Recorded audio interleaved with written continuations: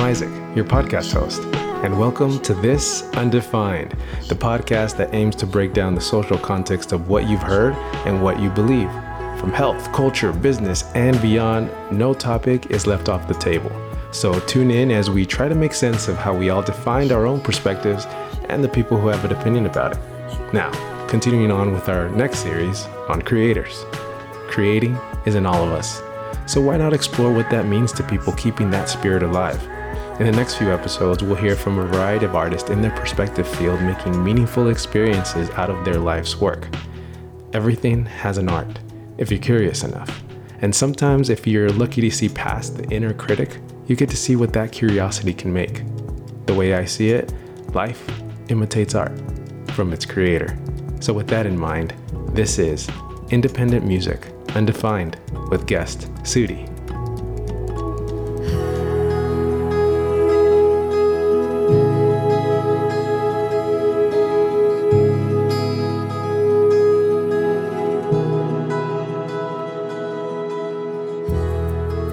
I'm glad that we got to do this. I know you through Sammy, so I owe her everything. She invited me to the show, and I said, "Yeah, sure, I'll go." I'm doing vocal lessons with her, and I think you love it. And I was like, oh, "Okay." I'm so glad.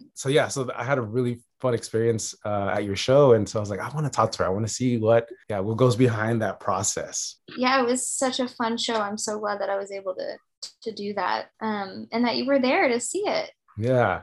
So before we begin, who are you? Who's Sudi? Oh Lord. My name is Sudi. That's my real name, and that's what I also go by as my artist name. I moved around a lot growing up, and I started singing and writing music and like going to voice lessons at around the age of 4. And so I've been doing it my whole life pretty much. And I started performing pretty quickly after that. And that's like just what I really love to do. I love making music and I love performing so much. I love performing so much. So being able to play that show, the one that you saw, was really cool because I hadn't performed live in almost 2 years at that point, because before the pandemic hit, I took about a year off to like write more music. And I was just, as the pandemic started, I was about to start playing shows again. And so I wasn't able to.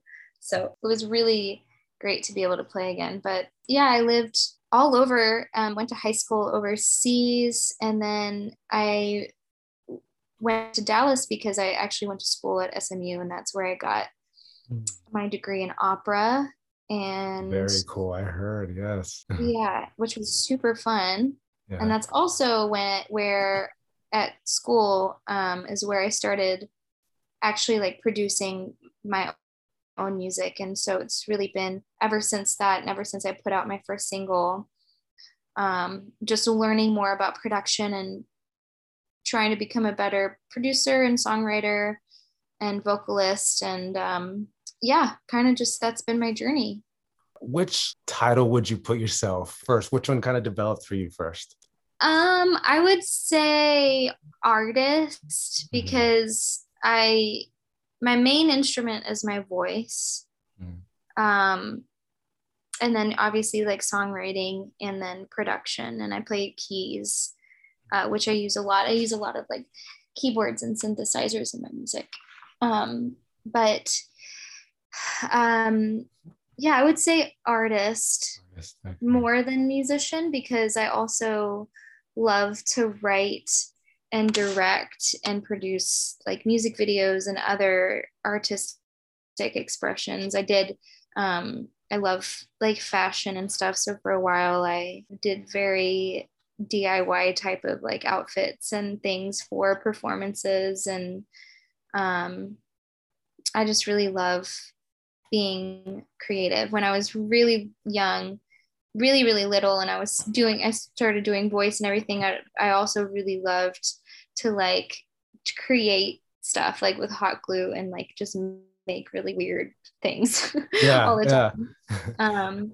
So I would say artist, I feel Okay. Encompasses makes that. the most sense. Knowing that you kind of see the value of all those different things, how do you Mm. define artists for yourself in that way? I think that, and actually, I talked to Sammy about this a lot in our sessions, and the other people that I work with. Being an artist is really allowing yourself to be freely and fully, like, creatively expressive, and not letting fear of failing, or not failing, but the fear of like what other people or the outside world thinks about what you do, and just kind of doing what you want to do creatively, especially as a singer. It's really easy to technically be a good singer, but that, to me, doesn't really matter if you don't have like the all of the elements of what a true artist would be, which is like being fully connected to your emotional state, your physical state, especially as a singer, because your whole body is your instrument. Um, Psychologically, like taking care of your mental health, and really, being connected with that. And then I always talk about the spirituality of it too, like whatever that means to that person. That is to me like the soul, Mhm. um, the intangibleness. I always talk about how I feel like music and art ideas in general are in and of themselves a different dimension that, like, we by some miracle are able to like play around with, and like Mhm. it lets us play with those ideas. Speak a little bit on how, specifically to let's kind of use singing, how the emotional part of being able to be vulnerable in that state to actually Mm. sing better. So you can sing like pretty straightforward in the way that, like, okay, this person sings very well, but there's something different that happens whenever you are feeling the music, Mm-hmm. or allowing yourself to maybe intentfully hear every word you say instead of just singing the word. There is this switch that happens in people, and even if they're not the best singers, it happens and you're like, wow, that sounds different. Well, like I said, there's a lot of things I could talk about with that, but I think, we live in a capitalistic society, so everything and everyone is a product, and you can be really good at technically singing, and that's fine for certain things, especially like commercial work, or like commercial music, pop music or whatever. Even though I love pop music, it's like kind of a time and a place for that. I always talk about Nina Simone as an example. Mm. She's an artist that I remember when I really got into her when I was pretty young. I have a sister that's 11 years older than me. And so when she was in high school, I was like 8 or 9, or, around that age. And it's not just about what her voice sounds like. It's not just about the melodies that she writes, or it's not just about what she's wearing or how she looks. When you listen to her or you watch her perform, you feel that. And I mean, you can listen or watch a performance of hers from, like, 40 years ago, however long, and be moved by it, because that transcends time. I mean, just like with classical music, like Mm. Requiem by Mozart. I watched a couple of movies over the past like week and a half, and 3 of the movies that I watched had Lacrimosa from Mozart's Requiem in it, because that piece of music, I mean, Yeah. how old is that? It's so Yeah. old, but like Yeah. that music still to this day moves people. And when I sang it a few times when I was growing up in certain different choirs and things like that. Mhm. And I always remembered that piece because it's so moving, and it doesn't have anything really to do with just what it sounds like. There was obviously emotion involved in it. I mean, that piece in particular, actually, I don't think he even finished that one, because Mm. he died before that piece was finished. So it was finished by I can't remember his name. starts with an You'll find S. But it. anyways, but yeah, you know what I mean? I don't know. I kind Yeah. of go on rants a little No, bit yeah. that it's kind of on that higher level when people are like, oh, you can connect to your higher self. That's almost how you do it. I really believe that mental health is and creative expression are like totally tied together. Totally. So being vulnerable and being able to work through emotions is so good for your mental health. And creatively expressing that is such a fantastic way and an invaluable way to do that or work through your trauma or work through certain emotions, whether you're the one singing or you're listening to an artist or Yeah. you see a painting or you watch a film or something that moves you. I have a friend who's in residency in psychiatry, and I actually had her on the podcast, and we talked a lot about mental health and all the things that can go wrong, like depression, anxiety, all these different things. But she's like, but mental health is making decisions.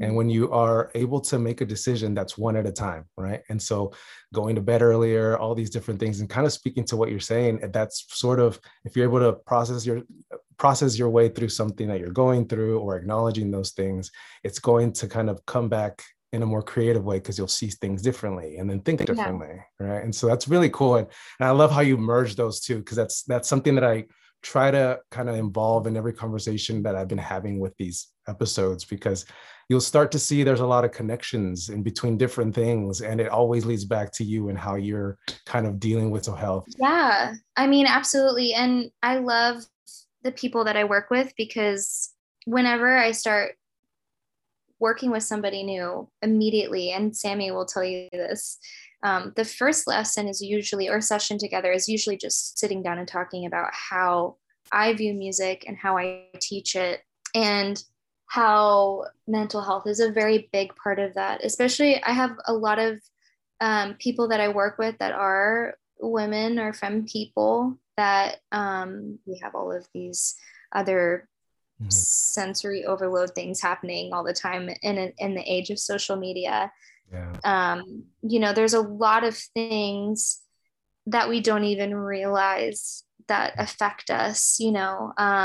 There's something that comes up a lot when I am working with women and femme people in particular, and it's something that I had to really work on when I was in my early 20s. But a lot of times, a lot of like women and femme people, they say sorry a lot. So, oh, I'm sorry, I didn't mean to do that. Or I'm sorry, I'm not doing this right. And so one of the exercises that I do, that I have them work on when I first start working with somebody that has that type of response a lot of the times, is I tell them, okay, so this next week, I want you to take note on how many times you say sorry and how many times you really think you needed to say sorry. Was it a situation that you really needed to apologize for? And then I want you to think about why you're saying sorry, and understanding that there is a place for you and that you do need to take up the space that you need. If you're passing someone in the grocery store, there's no reason to say sorry there. Just say, excuse me.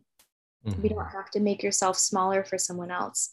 And then that directly affects how much they're able to physically, with their voice, let out. A lot of times it's hard for people to like even just open their mouth all the way to sing, to let their voice completely out, to be completely free, to let it do what it's supposed to do. So that's not just a physical thing, that's a totally psychological thing, that's an emotional thing and a spiritual thing. They're all working together. So mental health is a big part of what I do when I work with people, because you can't have one without the other. But like I said, you can technically, you could be a good singer, you could do that, but if you don't have all of those parts together, and you're not always consistently making sure that everything is kind of like all together there and grounded, it really does make a huge difference. And it makes a difference to the person or audience members that are hearing you sing or watching you perform, because subconsciously we can all tell if someone's being genuine or not. That's a very cool exercise. Yeah, it is. It's layered. It's very layered, and I love it. And when I give that exercise out, I always say, now watch, this is going to be something that when we work together on things like this, it's not just going to be for your voice. This is going to bleed into every other area of your life. Mm-hmm. Wow.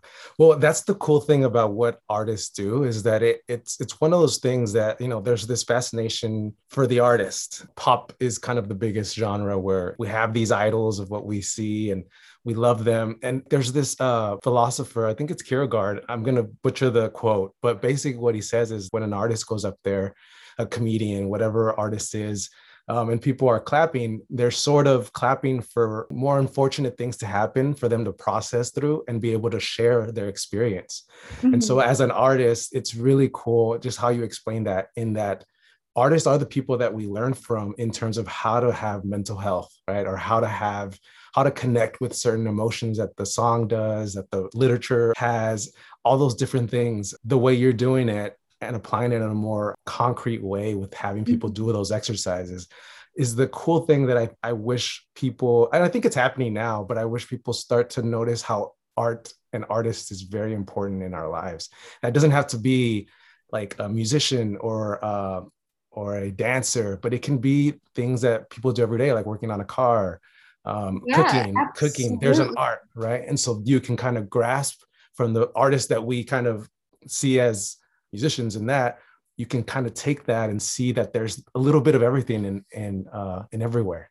Everywhere. And I always say that too, even outside of when I'm teaching, even if I'm just hanging out with like friends or new people, and we get to talking about that, a lot of people will be like, well, I want you to teach me, but I can't sing or I don't have any talents. I say that, they're just because it's maybe not a musical thing or a visual art thing, there's Mhm. so many ways to be creative as a human being in this world. Yeah. That things that I can't do. Yeah. I can't do math very well. That's like very creative. That is very creative. A Science, beautiful holy shit. mind. Yeah. Yeah, yeah, I yeah. mean, there's like so much.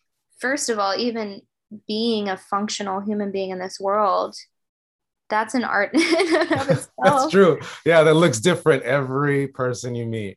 Yeah. I Yeah, yeah. mean, if you're in it for the right reasons and Yes. you truly feel that magical spark when you do it, that's that creative expression. Yeah. It's sad because I talk about this a lot too with the people that I work with, but Mhm. especially in America, the way that we've been brought up in this world is to be, a worker. We go to school until K through 12. We go to a job to make money, and mental health and art are the things that are like lowest on the totem pole. Mhm. When I was growing up, if you were in art, especially as a man, if you were into art, you were like a pussy, or like, sorry, I don't know if I can say that. It's okay. But Yeah, yeah. It's unfiltered. it's like, and that like phrase was so rampant when I Mhm. was growing up. Yeah. So there's like, at the core of everything that we've learned so far, we have to start unlearning so many things, and unlearning the idea that taking care of your mental health is not something that is bad or secretive. Like, I don't, even still, like even a decade ago, if you were like going to therapy, that's like, ooh, Mhm. something's wrong with you. Mhm. When Yeah, that's like not the the case. opposite of what's happening. You're like trying to be better Figure and it out. trying Yeah. to being really forward with your emotions, being vulnerable. Those are all seen as like feminine qualities, which is seen as weak. There's a lot of unlearning that needs to happen. And whenever I'm working with my clients, it's something that I really talk about a lot, especially like I was saying before, especially with women and femme people that I work with. How do you, so a lot of that stems from fear. So how do you see fear and artistry? How does that relationship look like from your perspective? I read this book a couple of years ago, and I recommend it to a lot of the people that I work with. It's called Big Magic. It's by Elizabeth Gilbert. And she talks a lot about fear and artistic expression. I don't really know exactly where all of that fear is coming from. I mean, obviously, part of it is, the fear of taking up too much space or being made fun of.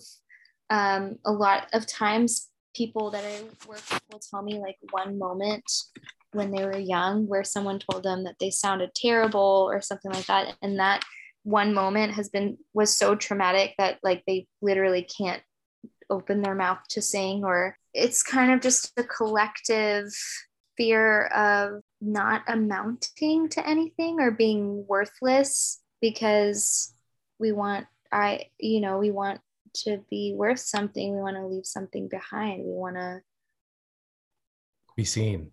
be seen. We want to be cool. We want to be beautiful and young forever. Mm.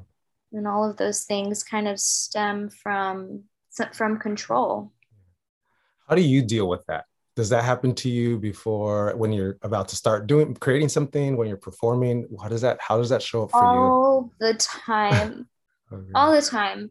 I mean, just yesterday, I was talking to my friend and I was like, man, I feel like a piece of shit because I haven't done anything. I haven't made anything new in like a week. But then I was telling them about all of the things that I did during the week. And I was like, I guess I kind of did do stuff, but like, I guess because I didn't do anything on Sunday, I just kind of like laid down and let myself rest. I felt guilty because I felt like a piece of shit and that I was worthless and I wasn't doing anything. But that's so crazy because you have to take care of yourself. You have to rest. Yeah. You have to make sure that you're okay, and that doesn't mean that you have to make sure you're happy because that's silly.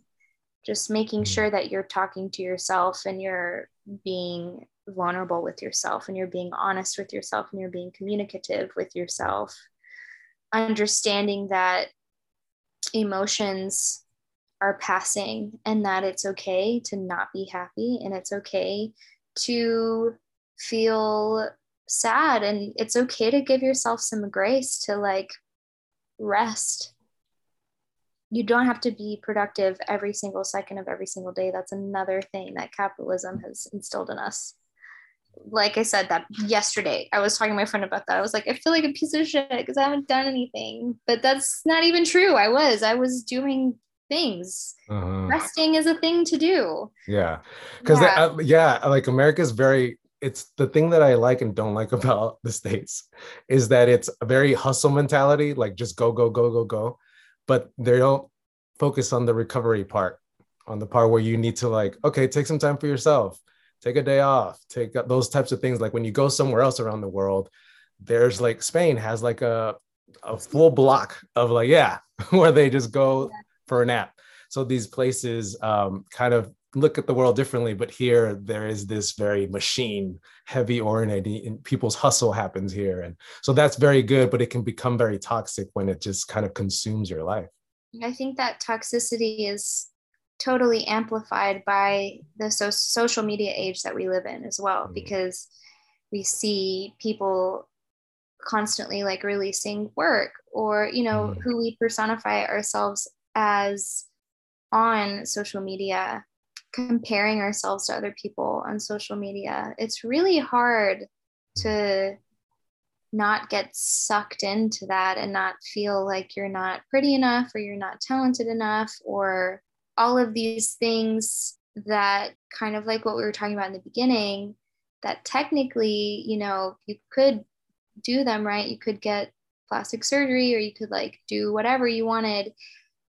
But in the end, if you can be like your most genuine and authentic self with yourself, your relationship with yourself is so important.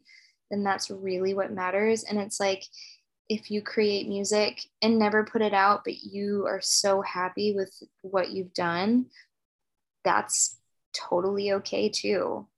Or if you just like sing for your child at night. I've worked with somebody for like over a year where she just wanted to sing for her child. and maybe do some karaoke. That's And so we worked through cute. so many, yeah, we worked through so many things that were great that she could do that. And she really liked being able to feel free with her voice and let her voice come out, like her true voice, the whole thing, Yeah. rather than just like a little bit coming out this Mm. way. Yeah. So what is your earliest memory of how music showed up in your life? I remember writing my first song when I was 4. I still remember it. It was terrible, but Do you have um, it written down somewhere? oh, it's in here. I will never forget it. Uh, It was on all the black keys because, of course, if you play all the black keys, they all sound good together. uh-huh. Um, Is it long? Can you sing it? sure, I'll sing it. Let me see. When the world turns and I go tomorrow, I will fly, I will fly away. That's it. That's so cool. Um, but I remember sitting there plucking on the keys and writing that song. And then yeah, shortly after that, got put into voice lessons, and then I recorded some songs. I have a recording of me when I was 5 still singing God Help the Outcast from Hunchback of Notre Dame or Yeah. Notre Dame. And then like a year or two after that, I started singing with this group called God's Country Kids. I started singing country music. And Wow. we would sing at like nursing homes and children's hospitals. And like, I remember I sang a grand opening at a Whataburger one time. And then I started singing at Johnny High's Country Music Review when I was like 7. I did my first one there. So I like had a cowboy hat on, and like I remember exactly what I was wearing.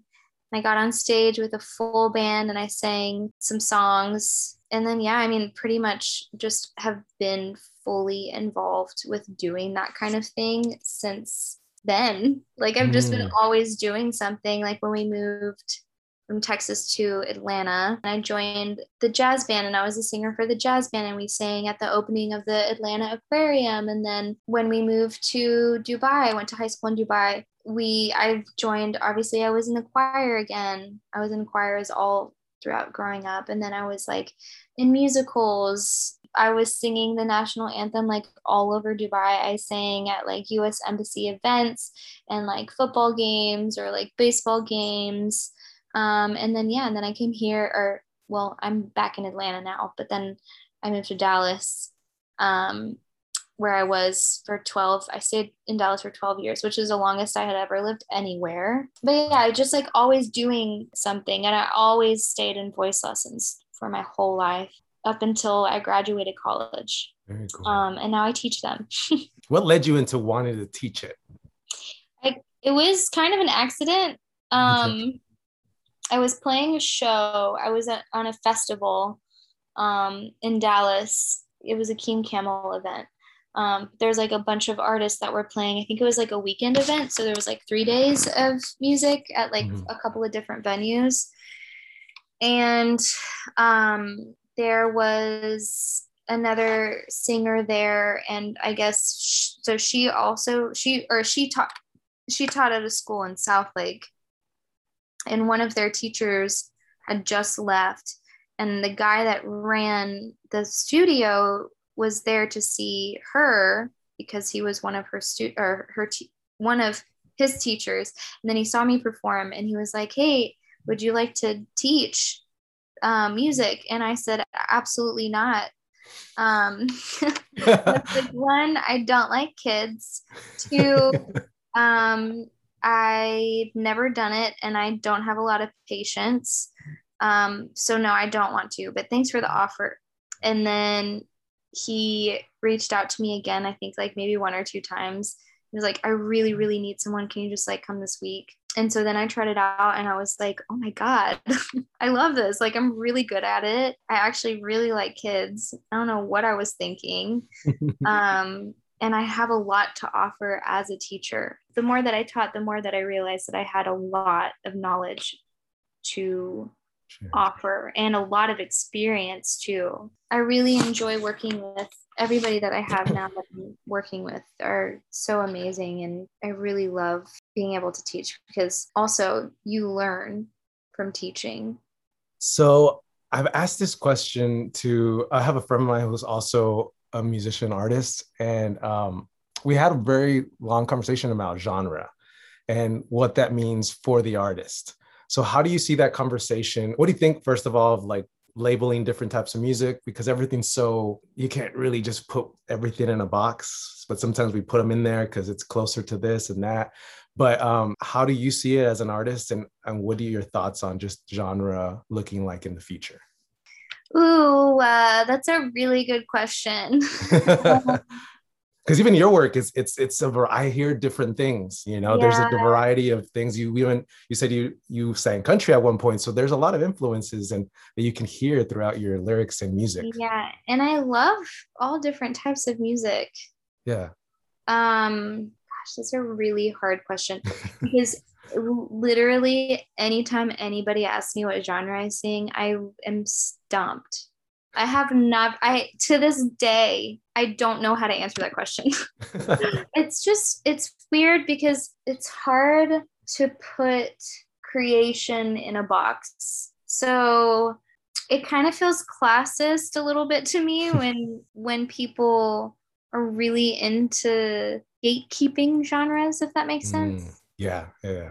So I'm having a difficult time saying it because I really I'm still, like I said, to this day, so stumped on how to even describe like my own genre. I think that the continuation of exploring creativity, not just in the types of like sounds that you Mhm. make, but like how you get those sounds, the different types of instruments you can make. Like I saw this instrument on TikTok the other day, and you literally like put these clamps onto, you can put them onto like mushrooms or like leaves, and then that will interpret through a series of like piano sounds and bass sounds like what that plant sounds like in music.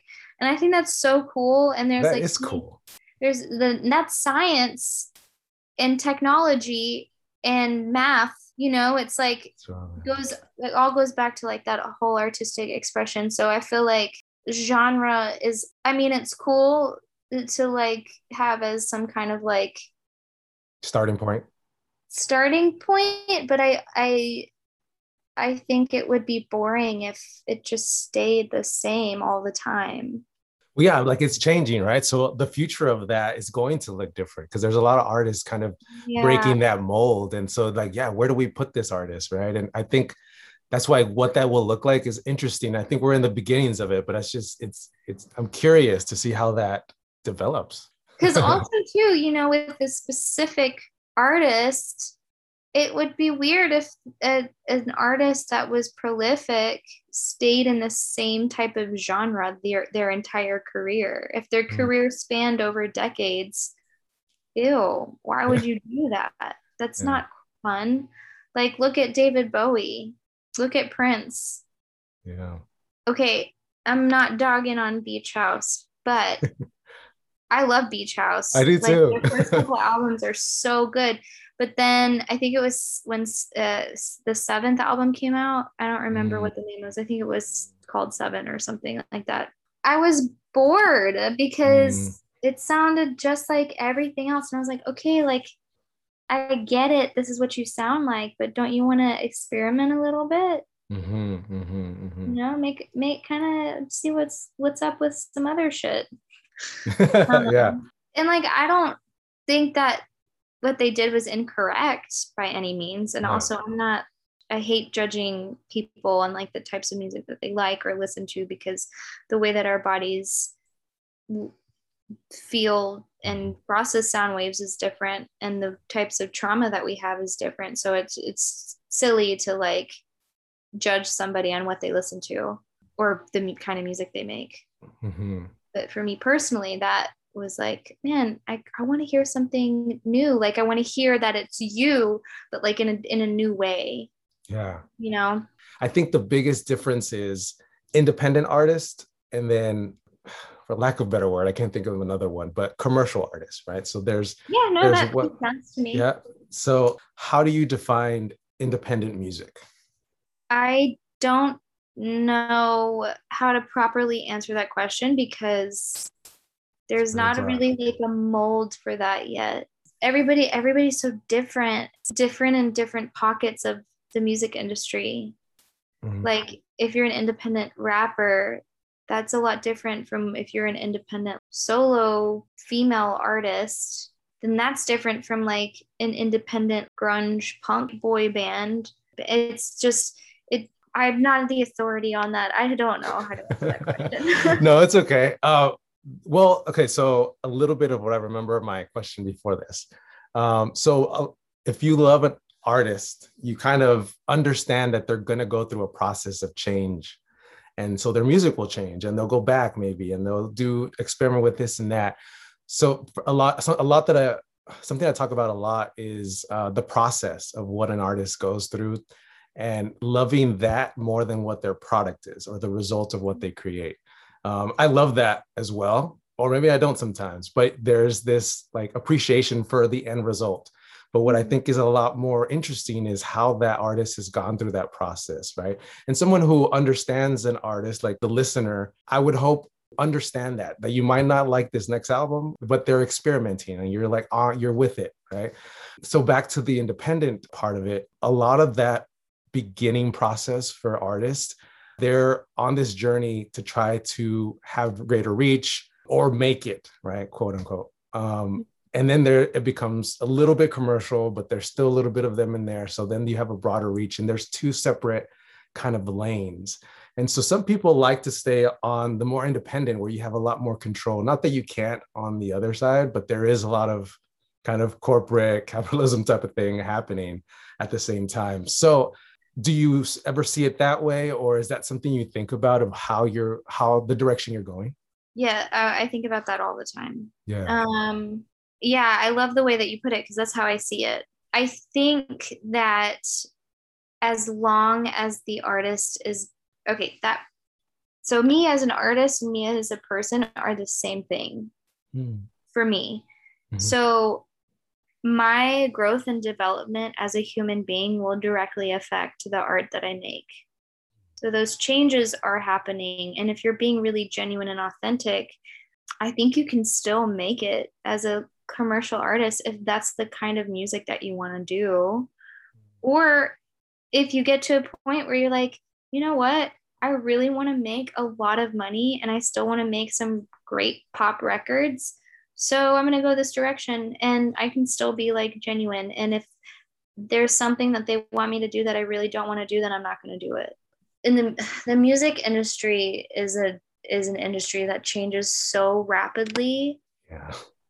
It's really like there's not really I was in college like a decade ago and I took a like music law course and from like 3 years before I took that course my professor was like I had to completely change my curriculum because the music industry changes so rapidly. So like I can't even imagine what everything that I learned in that class probably, which I don't remember because it was so long ago, is probably different now.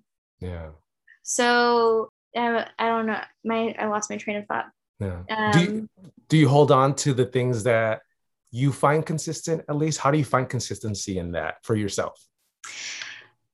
I I was just talking about this with Yeah. my friend Teddy, who's my lifelong friend and collaborator, who, Mm. I was just talking about we're doing that. Yes. And as you know, listening to some of my music, it's kind of certain songs that sound very different from each other. But the main thing, you'll know that it's me because of the way that I write music and the way that I sing and my cadences with my voice and with the way that I play instruments or the way that I write certain chord progressions or the way that I produce types of beats that I use and types of sounds of snares or bass or kick that I use.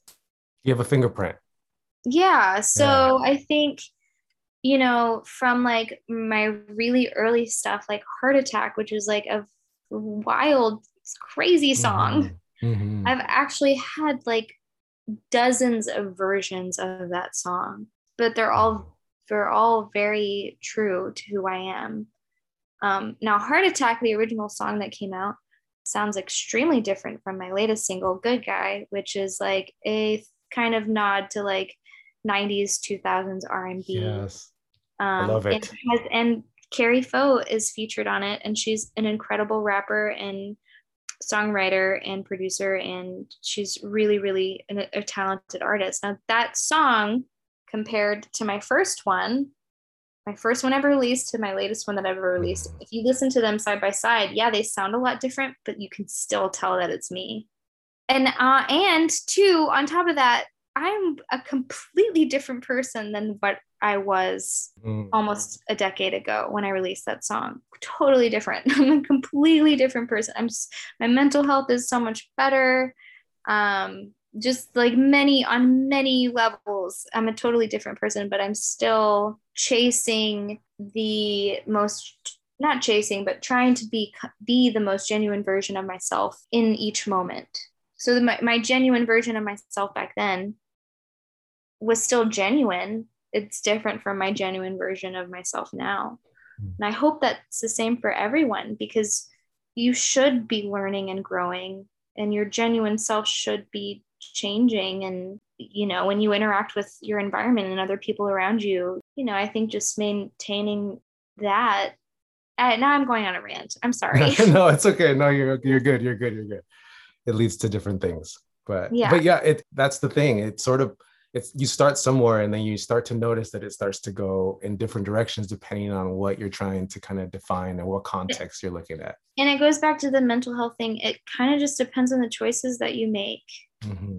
I don't know. Like, I chose to move to Atlanta a few months ago just for many reasons, and I could have stayed in Dallas, and that I would have been in a totally different position. And that probably would directly affect the type of projects that I would be doing now. In terms of popular music, so when you hear pop, that can be a variety of things, right? It could be hip hop, it could be rap, it could be Yeah, I Latin mean, that's music, right? It's popular music. right. That's definitely changed over time. Yeah, it's Topic definitely music has changed yeah. over So time. how do you see, like from your perspective as an artist, how does pop evolve into like these Ooh. different experiences with music? I read a really great article that the New York Times put out about pop music recently. I'll have to find it and send it to you. Yeah, please. Um, I think it's just shows us where we're at in humanity. It's a reflection of the times, and artists, they show that. They show the reflection of where we're at. I still, to this day, I love pop music. I mean, I'm a big Britney fan, Ariana fan. She's a little problematic sometimes, which I don't support those things. But her music is objectively, it's good pop music in the society that we live in. Appropriating and stealing a lot of Black culture, pop music directly, shows that a lot of pop music now is like trap pop. You know what I mean? So, Yes, there is like, a I mean, lot. Ariana is trap. She has a lot. She has like trap hats in her music. Yes, yeah. So, I think it just, yeah, it reflects the time. I mean, even back in the 50s, like Elvis, Led Zeppelin, they stole so much Black music, made a profit off of it. I mean, as is most of what America is built on. I think it reflects the time. So you see a lot of that, right? We see it in how pop music draws influence from like independent music, and in general, art repurposes things and they grab from different ways in both directions. Mm-hmm. But in terms of like commercial and popular music that has a greater reach, how does that relationship start and develop in production in a positive way? In terms of like commercial music, or Well, so like you said, there's a lot of things that there are borrowed or stolen, but you don't really see that the other way around as much in terms of getting recognition, right? So it serves for kind of the popular artists, but the independent artists sort of still has to kind of find their way through where they're at, oh, I see what you're saying. right? And so how can that relationship develop in a more productive way? Oh, that's a heavy. I know I it's a don't lot. know. I don't know if I have the answer for that. Personally, I can tell you, Yeah. my goal as an artist would be to like write songs for like bigger artists, Okay. make my money that way, and then continue just working on my own music independently and not have to worry about fitting into like a certain Mm. genre or like making it too commercial, if that Okay, makes sense. so yeah, perfect. So just like that. So what were the things that led you into being clear with that and knowing that's what you like and that's what you want? I think up until I was like going to college, I is like when I was 16 and 17, I thought I mean, I'm a Leo, so and I was like always the star of the show, right? So I was like, of course I'm gonna be famous. And then I realized that that's like has nothing to do with my creative expression. And seeing that, obviously, even just like the whole Britney thing happening right now and what she went through, like that was something that was like, that doesn't seem like something I would want personally to go through or like have to worry about what I look like or what I'm doing for other people. And then I just kind of like realized that there were songwriters that made a lot of money that write like really great pop songs, that have their own bands or something like on the side. Like I was a fan of, I mean, she is problematic now, so I don't really support her anymore. But like Sia back in the day, she was in this band called 07, like back in the 90s and early 2000s that I really loved their music. And then later found out that she wrote like a lot of really like popular songs. And so that was like, oh, I want to do that. That's what I want to Mm, do. mm. Because you can make a lot of really good money off of that, royalties and stuff. Yeah, yeah. And it's really fun for me and it's really easy for me to write like good pop melodies. I could do that easy. Yeah. I just That's have to cool. figure out how to do that. Yeah, yeah. I would much rather like make the system work for me, which is songwriting for some other artists that need it or want it Mhm. and make my money that way. And then just like keep doing my own independent kind of underground thing. I was talking to Teddy the other day and we were talking about like how we want to be remembered by as artists. And I was like, I want to be the kind of artist that people are like really like they feel cool to know who I am because I'm like underground, but I like did a lot of really cool shit. You know what I mean? Like, oh, Yeah, yeah. did you know that she did this and this and this?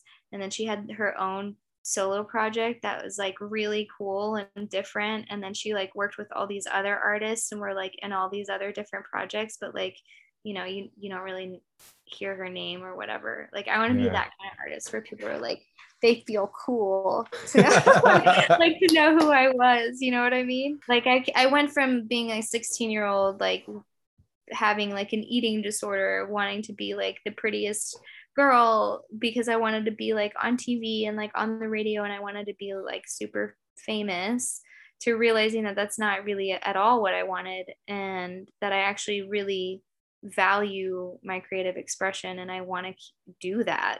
Do you find there's a responsibility as an artist to maintain that consistency of being able to be supportive of things and lift other things up? Is that something that you see an artist's role having? Well, I believe that we're all connected in some way. Kind of goes, I always love to quote RuPaul on this, but like, if you can't love yourself, how in the hell are you going to love somebody else? And so, if you're making sure that you are taking care of yourself and you are being the most genuine version of yourself, then other people can feel that genuine quality and relate to it and could help them with something that they're going through. I don't know if that answered that question or not. But. There's this shift happening kind of in the industry where we see our artists and they're humans too. right? So there's like these mistakes that are done, but they are in a place where they have a lot of influence.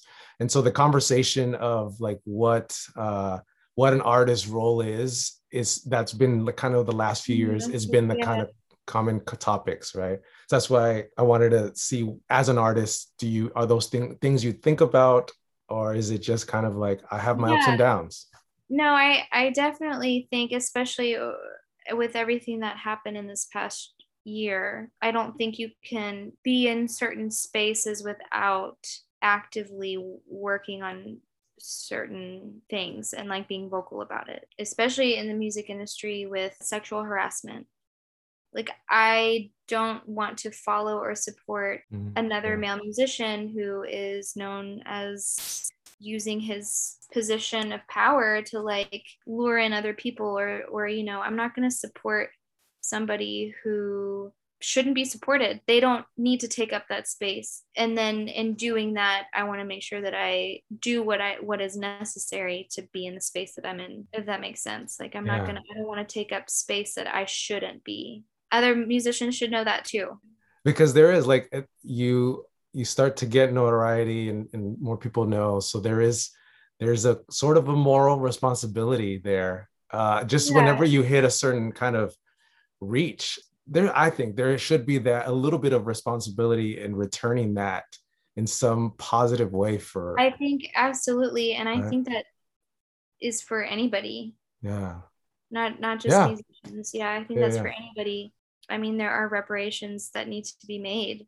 Mhm. So, like, moving forward in this life and in this plane of existence that we're in now, I mean, I think that has been made very clear, especially this past year, that like, yeah, there are things that like need to be repaired and made space for people that need to be in those spaces. It's growing pains. This is the transition time of kind of things starting to change. It's going to hurt Yeah. a little bit. Like there's going to be a lot of turmoil, but I always tell people like people are resilient, so we'll make it through. It might be a little bit hard to go through all of this now, but we have to go through it, right? To come Yeah. out the other side. Oh my God. Yeah, of course. Yeah. I agree with that. Let's switch gears a little bit. So I chose 3 songs of yours. And Oh my gosh.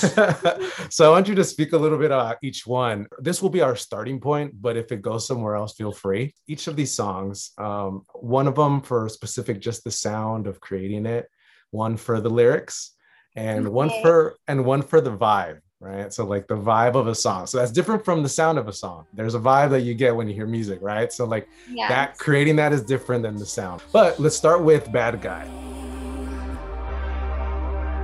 Everybody thinks they can see through the walls, but they don't know the blood, the sweat, the tears it took to try to tear them down. Every time you tell me that you listen, turn around and push me to my limit, saying things that you mean.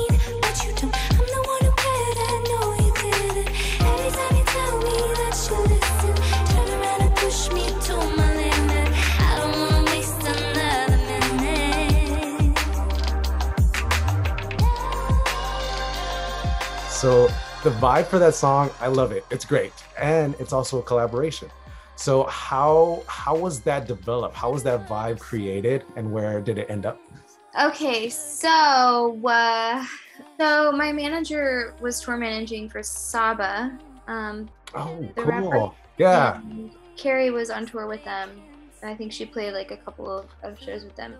And whenever I sent the demo of the track to my manager, she suggested having a rapper featured on it.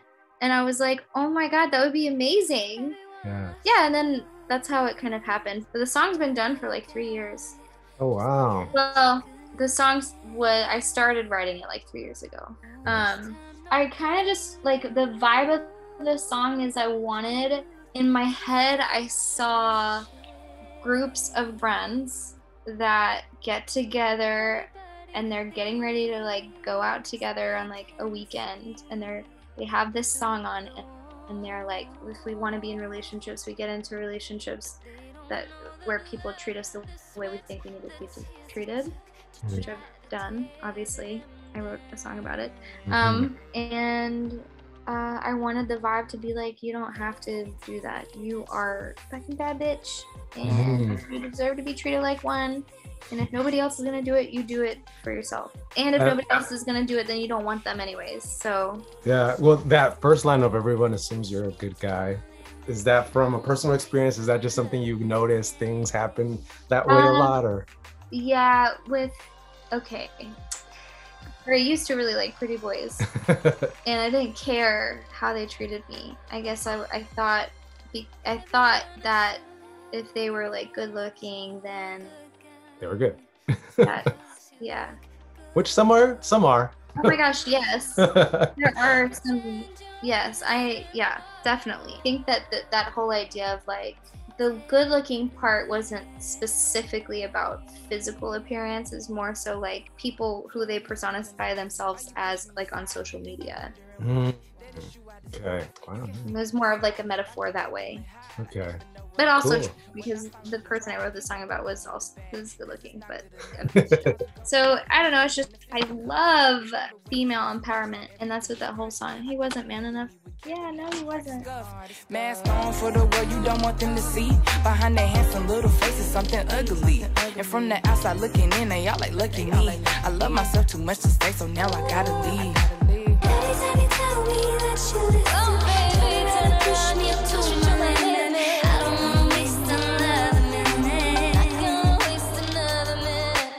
Every time you tell me that you listen, turn around and push me to my limit. Saying things that you mean, but you don't. I'm the one who cared, and I know you didn't.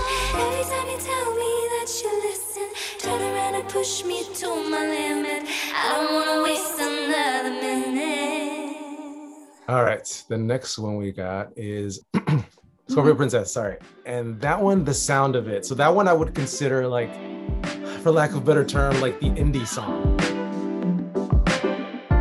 I'm your dream girl. You don't need to cry over her. We could get out of here. You could be my girlfriend. Leave all the messiness. Start super squeaky fresh. We could leave together. Let's get a house in LA for you, me and me.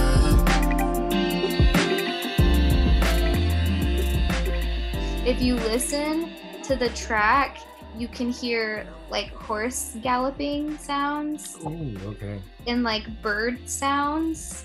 Yes. I used like sound effects from that keyboard, just kind of like an old keyboard, so it sounds like really like early 2000s, like dingy kind of, but like I love that style. Yeah. So like those like bird sounds and like the horse galloping sounds, and I think I put like a car speeding by or something at some point. The like guitar sound is also from that keyboard. The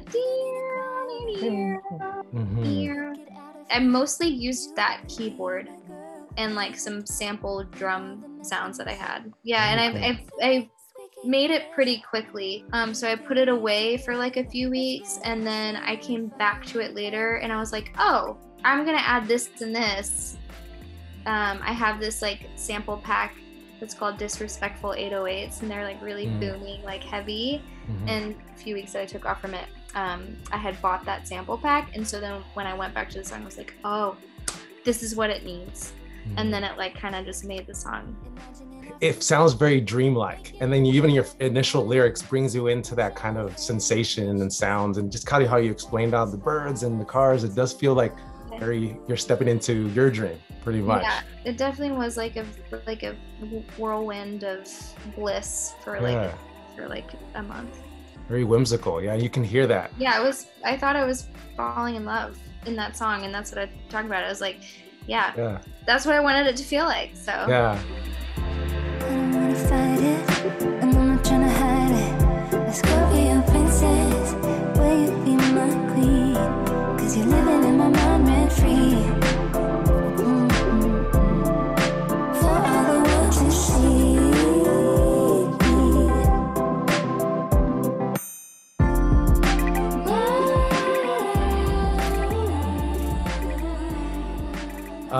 All right, so our next one is It's Not You, It's Me.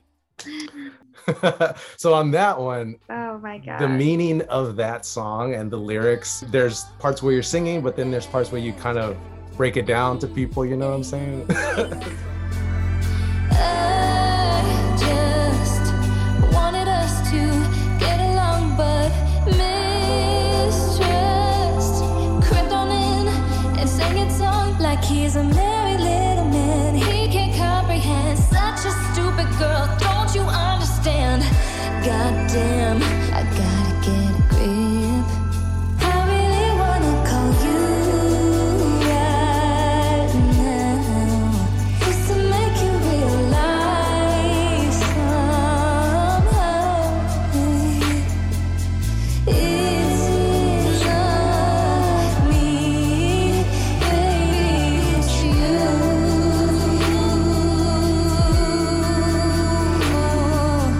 It's not me, baby, it's you.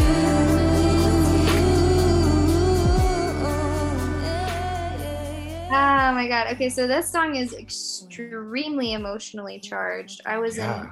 in an abusive relationship, and I wrote this song during our first like really big break. Well, I guess it was really our only really big breakup. Yeah, he was terrible, a terrible person. Just narcissistic, very psychologically and emotionally abusive, and just among a lot of other things. I mean, he had conditioned me and gaslighted me so much into thinking that the way that he treated me was my fault. Which, when you understand like narcissistic relationships, like it makes you feel crazy because you know that you're not doing anything. So literally, I was like, it's not me. It's you. You're the piece of shit. Like, I was just really understanding that, like, I mean, my love for this person, or this idea of this person that I had, that they tricked me into thinking was them, you know, was real. My love was real. So it was extremely heartbreaking for me to realize that he got me and tracked me into this cycle of abuse, into this relationship. So he actually really never loved me at all. It was just, I was like a pawn in this. I was his source for whatever he was trying to get. Yeah, I wrote this song in like one night. I came back to the second verse where I'm speaking a little bit later. I always hated talking in songs. I hated it. I never wanted to do it. All throughout growing up, I was like, fuck that. I hate that shit. It makes me super uncomfortable. And then when I made this song, it was that empty second verse, and I was like, I feel like I should talk here. I feel like this is something that I need to do. It's out of my comfort zone, and it just makes, to me, it just made sense that that's what that second verse was, because I also was extremely emotionally charged. And I was like, at this point when I wrote this song, I had cut him off, because like with narcissistic abusive relationships, eventually you just have to like fully cut the person off, because no matter what you say or do, like they will use it against you. That's why it was like, I really want to call you right now to tell you that you're a piece of shit, but like it's not gonna do anything. And so it just felt like, yeah, right now this is what I want to say to you, but I'm just gonna do it in my music, and then I don't care if you ever hear it or not. It doesn't matter to me. I'm gonna get it out right now in this song, and I don't want to sing about it. I just want to say it, and so that's what I did. It's like the period at the end of the sentence. Okay. Yes, yeah. Was that a stream of consciousness? Yeah, I was like, all right, I'm just gonna go, and I recorded it, and then pretty much like the first take that I did was what ended up staying. Look, every relationship comes to this point, and darling, you no longer serve me. I don't know how many times and how many different ways I gotta tell you this. I'm good. It's not me, baby. It's you.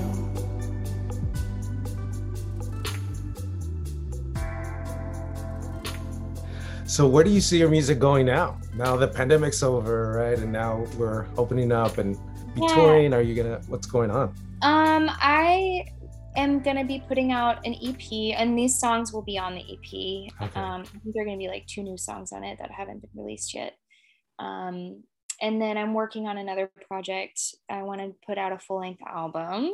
So I've been working on some tracks that I feel like would be towards that. Yeah. I do want to tour. I'm fully like immerse myself into being a touring artist that's consistently putting out like quality music. But I do have a plan to be releasing more music this year, and Cool. I will be going to Mexico City at the end of the year, and I will be playing shows down there. So if you could, to close off a little bit, if you could say how people can support independent artists and what you would want people to understand with that perspective, what would that be? That's a very good question. Do your research and find artists that you really fuck with, like not just their music, but like who they are as a person. Make sure that you are supporting BIPOC artists, and there are so many talented creative artists out there. It won't be hard to find them. But yeah, that's what I would say. Yeah, definitely. So where can people find you? Where can they see you? Give people kind of their information on Sudi. So on all socials, you can find me at Sudi Music, which is SUDIEMUSIC, of course. SudiMusic.com. That one has a lot of updates. Yeah, I mean, I'm mostly active on Instagram with like posting about songs and like releases and shows and stuff. I'm also on TikTok, but I don't really do much on there. I just really watch. I love TikTok so much. But yeah, I don't know. It's creating content is something that I struggle with because I like to spend most of my time creating music stuff rather than like being on video and like or taking pictures. Have you made peace with taking your times with that? Because like you said earlier, there's everyone's like content. But yeah, it's a struggle every day for me.